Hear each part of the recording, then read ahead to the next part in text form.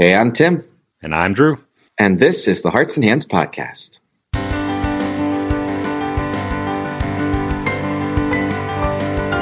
In Season 4, Episode 7, we conclude our roundtable about color.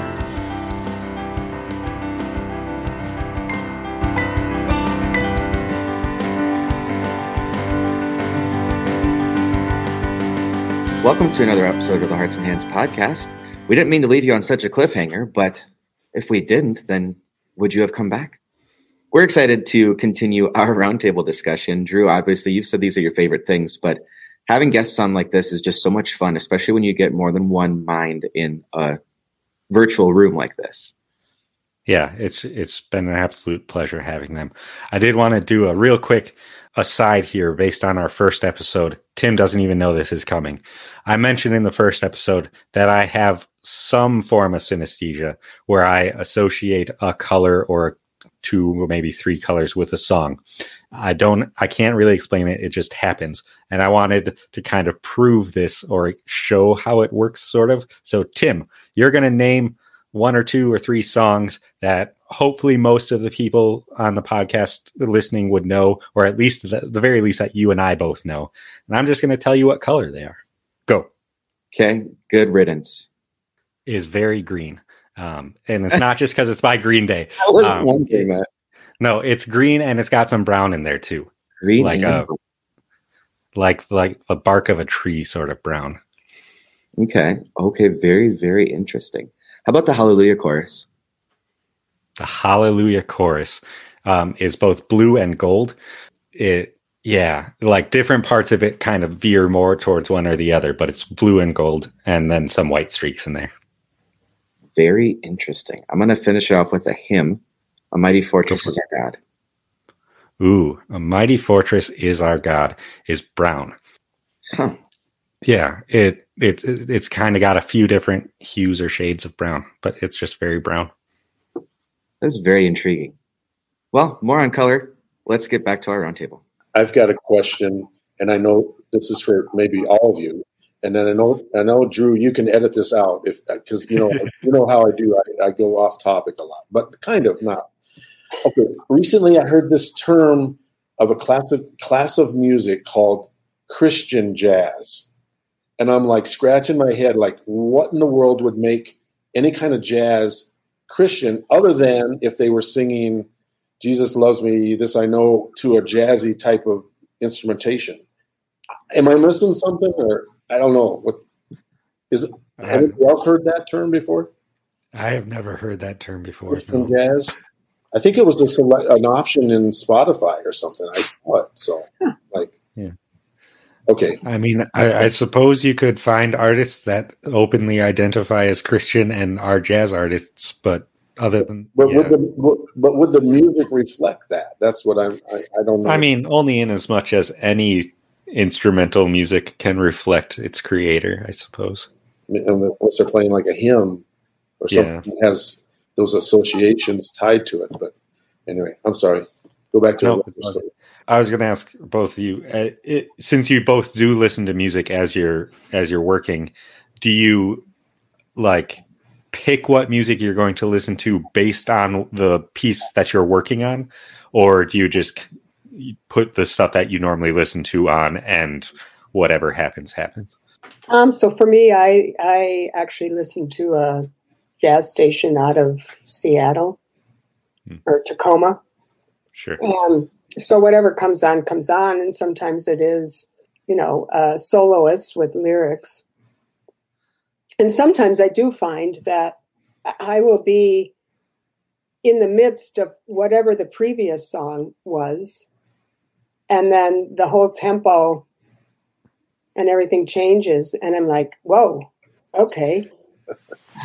Maybe I should start to choose my music. Sometimes it works, sometimes it doesn't. But I do know that if I don't have music on, I feel like there's a big portion of the artistic practice that's missing for me.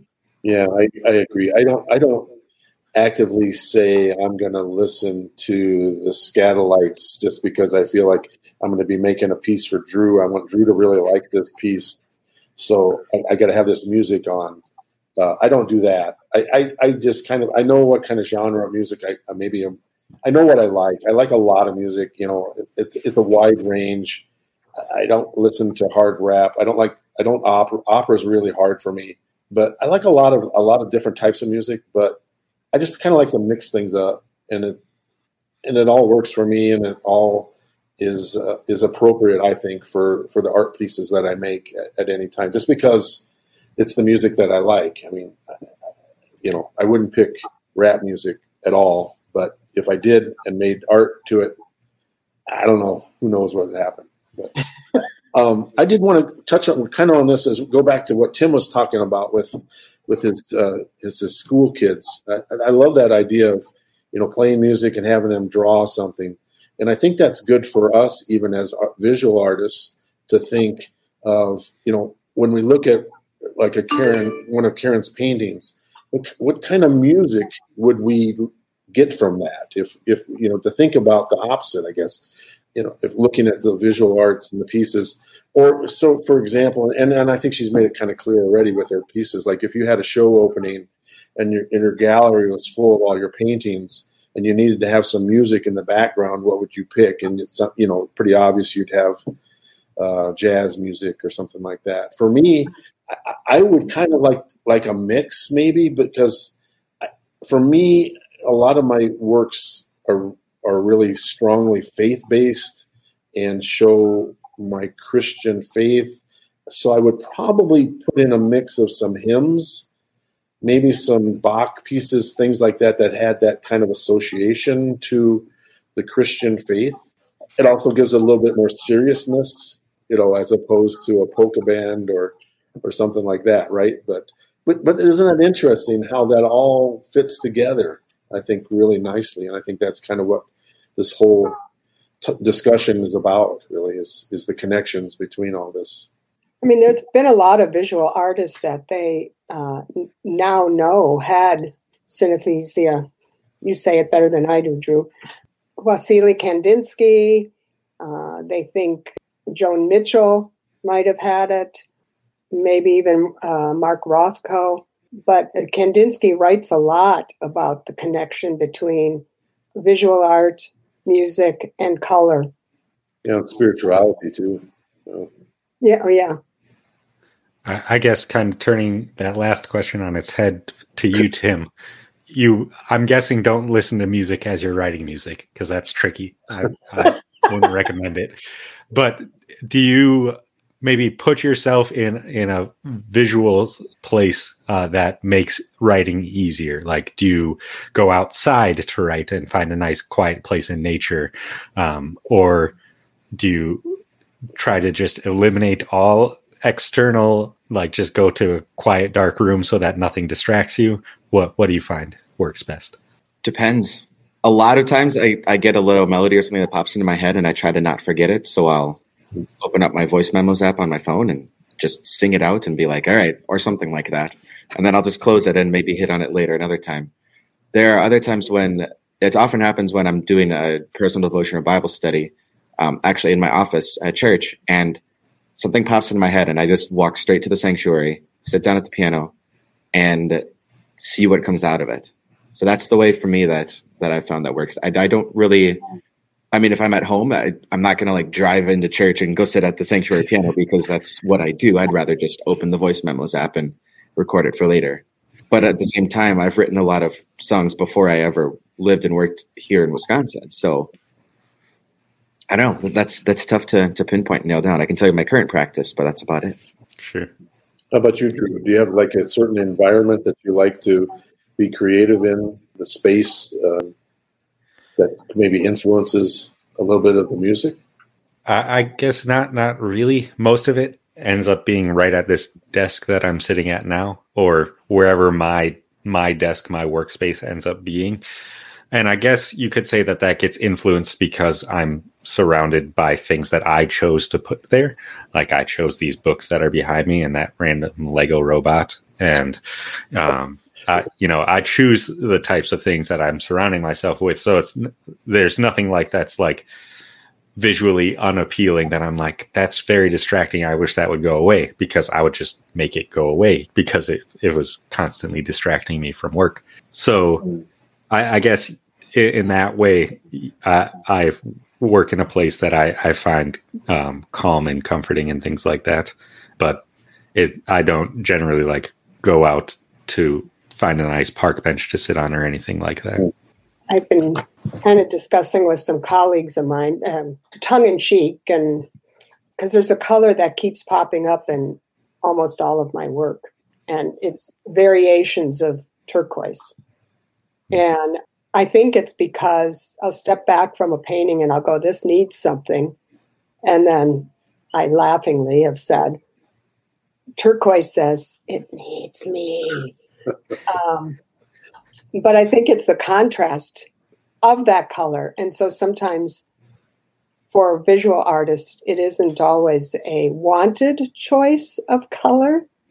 Maybe a first choice of color, because now I've been trying to avoid that color, but it isn't allowing me to avoid it. And I know that sounds wacky and crazy, but it just keeps popping up. Yeah, I think it gets to a point where you maybe are relying on it maybe as a crutch. I mean, I'm speaking for myself too, right? That if you want to finish it, and that's always the hardest part, it's like my go-to color, here we go, okay, it's done. But, I am making more an effort to not do that too, and just to really try to get away from my comfortable colors, but to explore, maybe not to get away from them, but maybe explore more combinations, because that's another aspect of this that really is important too. It's not just the sole one color, but it's the combination of colors. And actually, even too, for visual artists, the placement of colors is important too. It has a lot of implications. If you put a blue at the top, somebody may read that as the sky. If you put blue at the bottom, they may read it as the ocean or a pond or something like that, right? So, but then if you start putting a lot of different colors in the combination, then things can get really complicated. And as you know, with Karen's work, it can become very wonderful too. So you mentioned like purposely trying not to use certain colors in certain instances, whether it's because you were relying on it too much or whatever the case may be. But is there a danger in that, do you think, of by intentionally choosing the color you wouldn't originally go with, that it will like potentially say something different or be misunderstood in some way? I think for me, it would be more that it's, I think good artists strive to get out of their comfort zone and to learn and explore and see what else is out there. I mean, it would be the same for you guys playing every song in two chords, and I don't know what the common chords are, C, G, whatever. You don't do that, right? I mean, not every one of your songs is the same chords. And at some point you probably would say, you know what, I probably should do something different with this. I think that's the same for us. I think for visual artists, we want to try and get better. The next piece is going to be better than the last piece. And how do I do that? Or maybe I get away from using that color or relying on that color to do that. Yeah, I totally agree. Yeah, it's not that I don't like turquoise. It's just that, like John said, I have this feeling that I'm relying on it, and maybe I don't want to rely on it. It's not a bad choice because it obviously works, but would there be something else that might even work better? And I think that's, to John's point, that's, as visual artists, that's what we're always doing. Okay, this next piece, I want to do better. I think it was really interesting during the supply issues of COVID, like in the very beginning, there were pigments that we couldn't get. I mean, I could not find titanium white anywhere.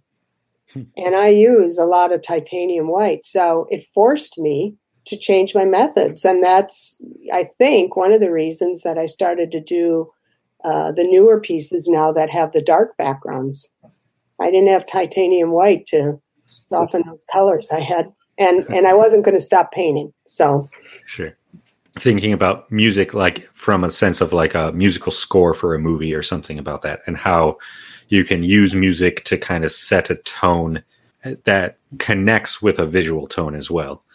So I guess I don't know how best to ask this, but have you had any experience with a piece of work where you're trying to match an auditory tone, like a song or a piece of music, that you're creating a visual piece to go with it, and how does color play into how you're trying to match the tone of a piece of music?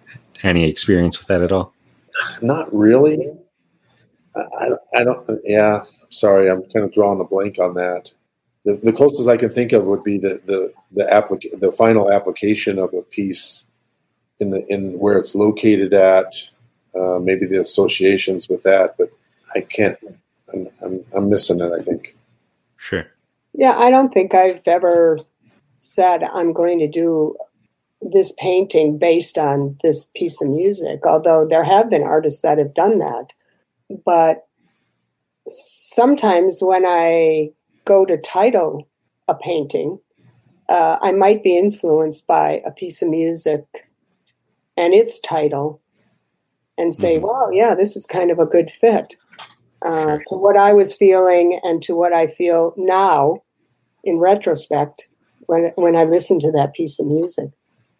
And I think going back to that original question, I think that's an interesting stand or viewpoint in that, music does serve a really good role combined with especially like a soundtrack in a movie, right? Where you can set the tone, where you've got darkness with Star Wars or something's going to happen. You can tell a lot of times just by the sound that something intense is going to happen, right? Even before it happens. But then also, the opposite things can be real. You've got somebody walking around whistling and the music's real chipper and happy and quick and bouncy. You know that this is probably something that's good, right? So the two work together really well for that. I don't do animation, so that's kind of a different thing. I think it seems like than what I'm doing. Before we start wrapping up, are there any thoughts any of you didn't get to share, or any questions that you still have that we haven't answered yet? I don't think so. I got my Christian jazz thing out of the way. If you come up with anything, let me know. I'll look into it. Yeah, look into it. I don't know. That might just be wrong. Christian jazz. I don't know. I did like, though. I don't know if it was Drew or John mentioning, do we paint specifically to a piece of music? But it could be an interesting collaboration. Yeah. I know that's always a good thing for especially for visual artists to expand their horizons by thinking about, okay, I made this artwork. What would it, if it's a painting, how could I make this into a sculpture, or how would I make this into a song, kind of thing? I mean, just to think about that can be helpful for us, I think, in our communication through our art. I was just going to say to Tim's, using that music voice app, I think that's kind of like our sketchbooks. Yeah. Most of us carry around a sketchbook, maybe not necessarily always with us on our body at every moment, but pretty well within reach so that we can jot down ideas that we have. I've always kind of joked that I need a waterproof one for the shower. You never know when it's going to hit you. Right? John, you mentioned the idea of like we're collaborating on and making a piece based on somebody's song or whatever. The three of you are all involved in this big project that I started organizing, and we thought about doing that and we might do that in the future for a different project. The reason we didn't for this one was we figured if like one person started with a scripture text and like wrote a song based on it, and then another person did a visual piece based on that song, and then another person wrote a story based on that visual piece, that would get too far away from the original scripture, and it'd be too easy to misinterpret or say like that story says something very different than the original scripture, and you can't say that. And that wasn't our intent at all. Yeah, that could happen pretty easily, I think, right? Yes, very easily. But it would be interesting for a different project in the future to just do that, to rather than like exploring scripture through these three lenses, to just take an idea and have one person interpret another's work in their own medium. Everything that would be fun. All right. Well, it has been fantastic reconnecting with both of you and hearing all of your thoughts. As I mentioned, I hope to have you both back on very soon to talk about the project we've all been working on together. But again, just thank you very much for your time. It's been a joy to have you today. Oh, it was fun. John, thanks for asking those questions. It was great. I could talk about this all day. I know. It really is. It would just be great. I'd love to be able to do this. Have so many notes and things that I want, that ideas, but it's like, no, this has been great. Thanks for facilitating this, you guys. I really appreciate it. It's always a pleasure. Awesome. That does wrap it up for this episode and for this roundtable discussion.